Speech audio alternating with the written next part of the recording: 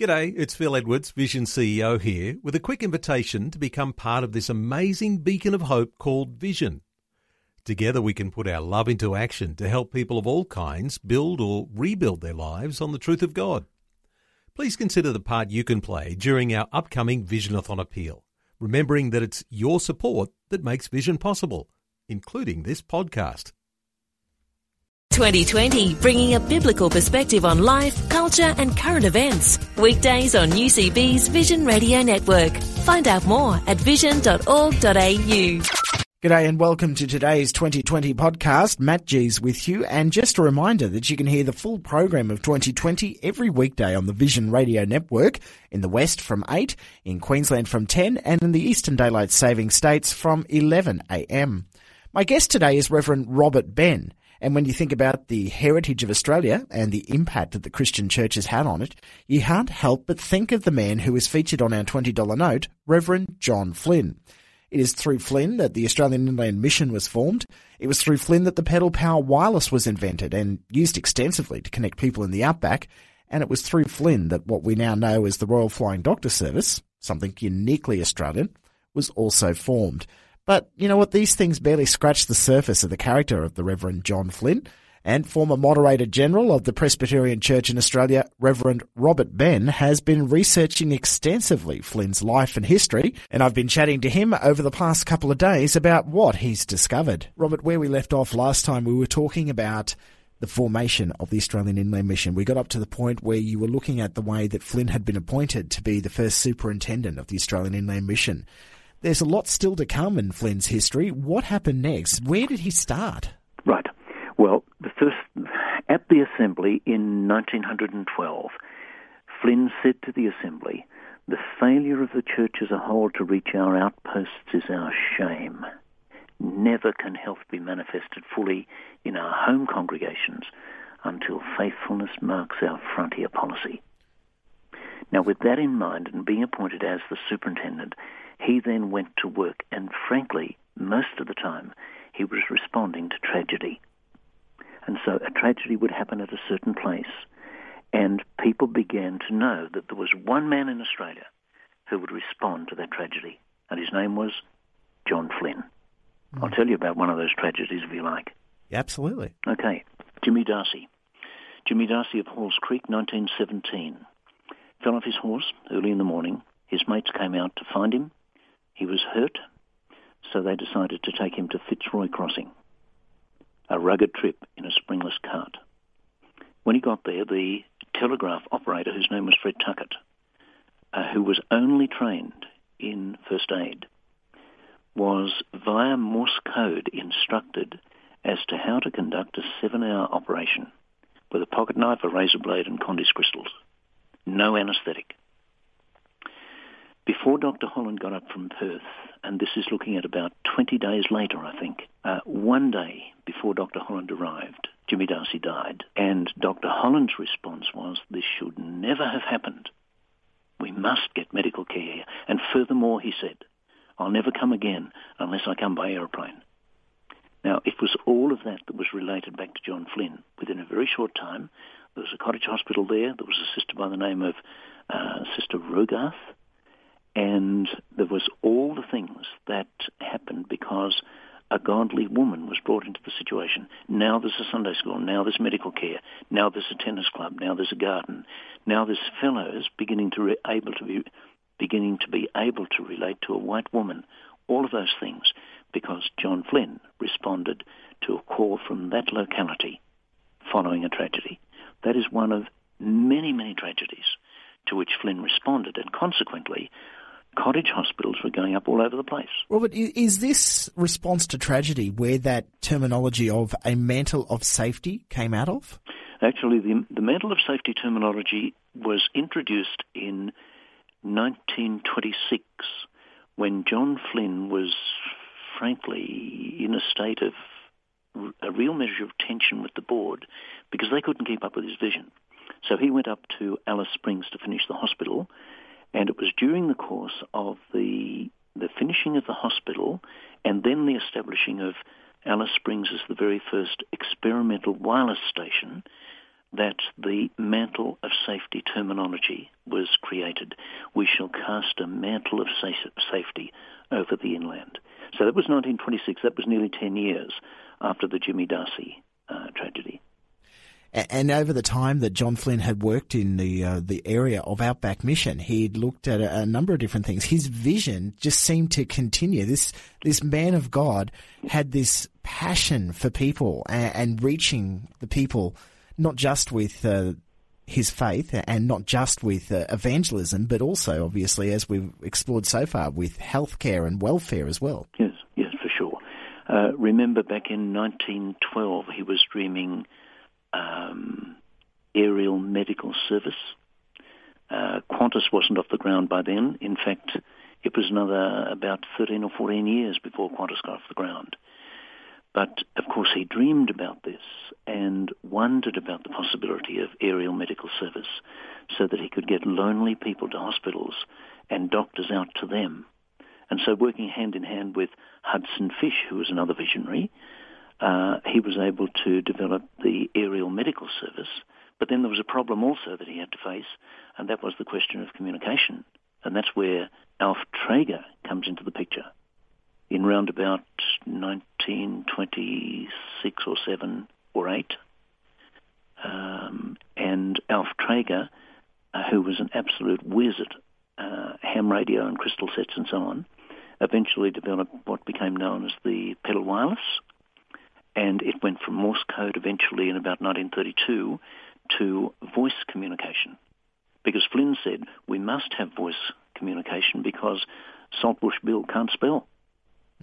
Which isn't very good for Morse code. And so as he's dreaming about all of these things, all the spiritual work, all the work relating to literature, the cottage hospitals and so on, he is always asking how to improve the ministry, how to improve it.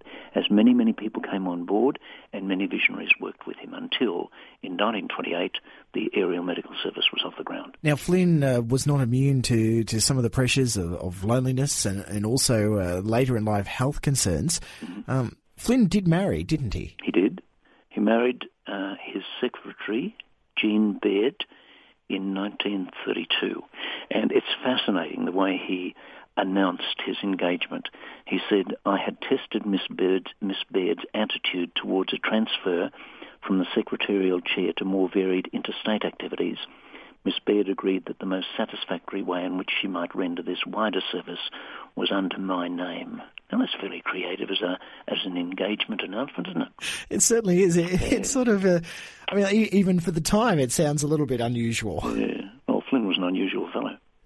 So Jean, in fact, travelled with him quite a bit of the time. And he poured everything he was and everything he had into this Christian ministry. He died a pauper. Flynn's marriage, we don't hear a lot about Flynn's life outside of the ministry that he was doing. So he was married and then eventually died tragically from cancer, yes, of all things, and not even being able to reach old age, as they say. So what are some of the other nuances of John's personal life that maybe we don't always hear? We don't hear a lot about his prayer life, but when you dig deeply, you find that he was a man of great prayer. Secondly, he was an incredible recruiter of personnel. The 354 nursing sisters came on board during his lifetime to work in the cottage hospitals. Pilots, ground staff, nursing staff in terms of boundary riders. He was outstanding at relating to people. Of course, he was Irish, and that helps. He could talk to anybody, anywhere. And he built relationships with premiers and prime ministers. And Billy Hughes was a very important man who helped him to develop the vision and made sure that even during the Depression years, the federal government continued to support this very, very important enterprise of flying doctors. Did Flynn and Jeannie Baird ever have any children? No, they didn't. Flynn was married in 1932. He was born in 1880. What does that make him? That makes him 52. So he was 52 when he was married. And I imagine that Jean Baird was round about the same age, younger. I don't know how much. No, they had no children. So when did Flynn die?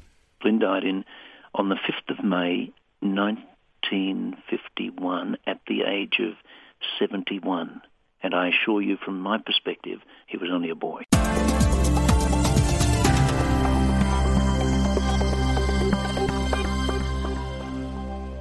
Australia's a pretty young nation compared to many around the world, and it's one with a rich heritage and a fascinating history. Many of our icons have been born out of a need, and also quite regularly as a response to the diversity and vastness that this continent has. One of the pioneers that we've heard a lot about this year is Reverend John Flynn, a young Presbyterian minister who went on to have a lasting impact on our national identity. I've been chatting to the former Moderator General of the Presbyterian Church, Reverend Robert Benn, over the last couple of days about Flynn, and discovered more about the man behind the legend. Robert, we hear a lot now about the work that Flynn started and the way that it continues. The Presbyterian Church continues it through the Presbyterian Inland Mission. The Uniting Church took on the role of a successor organisation through their agency Frontier Services. Yes. And even the Royal Flying Doctor Service these days, although not as clearly associated with that history as once they were, still very much a part of that mantle of safety that John Flynn dreamed. Yes. What ways have you found that Flynn's vision inspired others? Matt, Flynn's vision inspired the church and the society and the wealthy and the poor right through his lifetime. For instance, who kept the Flying Doctor Service in the air? It was the pastoralists and the agriculturalists and the state premiers and the federal parliament and so on. And why was that? Because Flynn and his men and women would tell the stories and draw people into it. And the support just continued right through the years. Yes, it is true that the Royal Flying Doctor Service is no longer under the umbrella of the church, because in 1936, with concurrence of the church and the state sections which were being developed and then a central board, it was decided that become a secular organisation, and so it has continued to this day, still with the support of federal parliament and also with the support of supporting groups all over the country. There are also other people that we hear of, people like, as you've mentioned, Alf Traeger. Yep. People like Hugh Mackay, who became a superintendent of the Australian Inland Mission after Flynn. And there were many more after that who can trace their history back to Flynn. It wasn't Hugh Mackay that became the superintendent after Flynn. That was Fred Mackay. Yeah, now I say Mackay and Mackay because if you go to Sunshine where H.V. Mackay was, they all say it was H.V. Mackay and not Mackay. It was Fred Mackay who had been one of the padres. It was Fred Mackay who became the second superintendent. Two different guys, not related. Which is sometimes confusing. Yep. Absolutely. Robert, you've done a lot of research. You do a lot of speaking engagements, and the reason I first found out about the research you've done is through my mother, who forwarded me on the church newspapers from the Presbyterian Church in Queensland, where your articles have continued since April, talking about some of the history of this person, John Flynn. What do you do with your research? You mentioned when we first spoke that it was initially as a response to a request from the RFDS about some of their history. What do you do with it now? Thank you. Matt, of course, church groups. But what fascinates me is that we're getting excellent invitations from more Royal Flying Doctor Service groups, from shire councils, from city councils, from Rotary, from schools. For instance, I have about 5 schools lined up at the moment so that our young people will learn the history, and that will mean thousands of young people.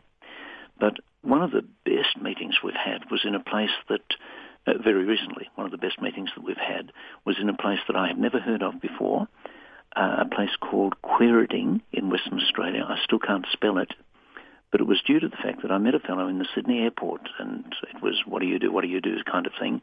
And he said, when you come to Western Australia, come across to Quairading, because we have a major Royal Flying Doctor Service base there. And so we went there, invited by the Shire Council and Rotary holding hands at a meeting that was held in the showgrounds. And after the presentation of the Flynn story, with a whole lot of the church kind of terminology edited out, so I was talking countryman's language, if you like, we had some of the best conversations, and many of those conversations were along spiritual lines. There is no resident minister in that town. So what am I doing with it? I'm booked up right through the year for all kinds of things. And it's lovely to be both in the church and outside of the church in presenting the story. I mentioned just a moment ago the articles that my mother has sent me from the church newspapers in Queensland. These articles, have you plans for them to go into a book that people can access to find out more about the life of Reverend John Flynn? Two people who are involved in book publications are talking to me about the prospect of putting that into a booklet so that it will be available.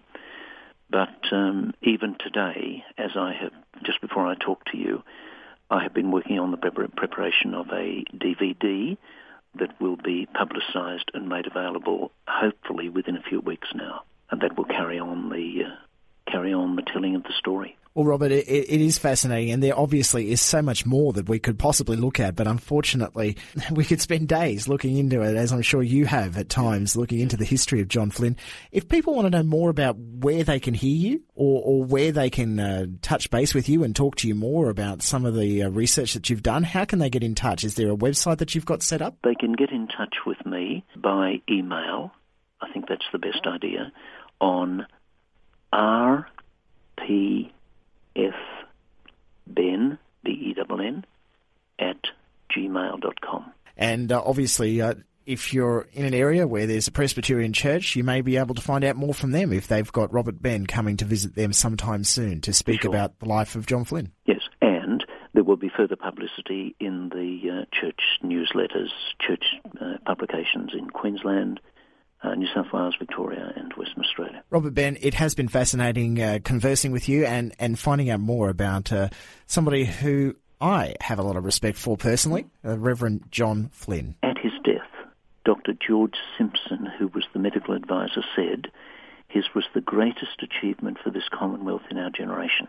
Prime Minister, who happened to be a Presbyterian as well, Sir Robert Menzies, said, Dr. Flynn possessed two qualities seldom found in one man. He had vision and the executive ability to get things done. He was a modern Apostle Paul.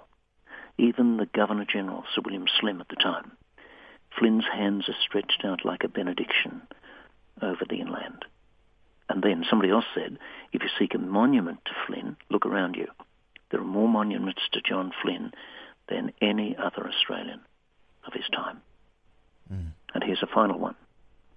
At the plaque at Malagal, where he was born, what we read when we go there is, quote, he spread a mantle of safety over inland Australia by aviation, radio and medicine, and brought spiritual comfort, gladness and rejoicing. Across the lonely places of the land, he planted kindness and gathered love.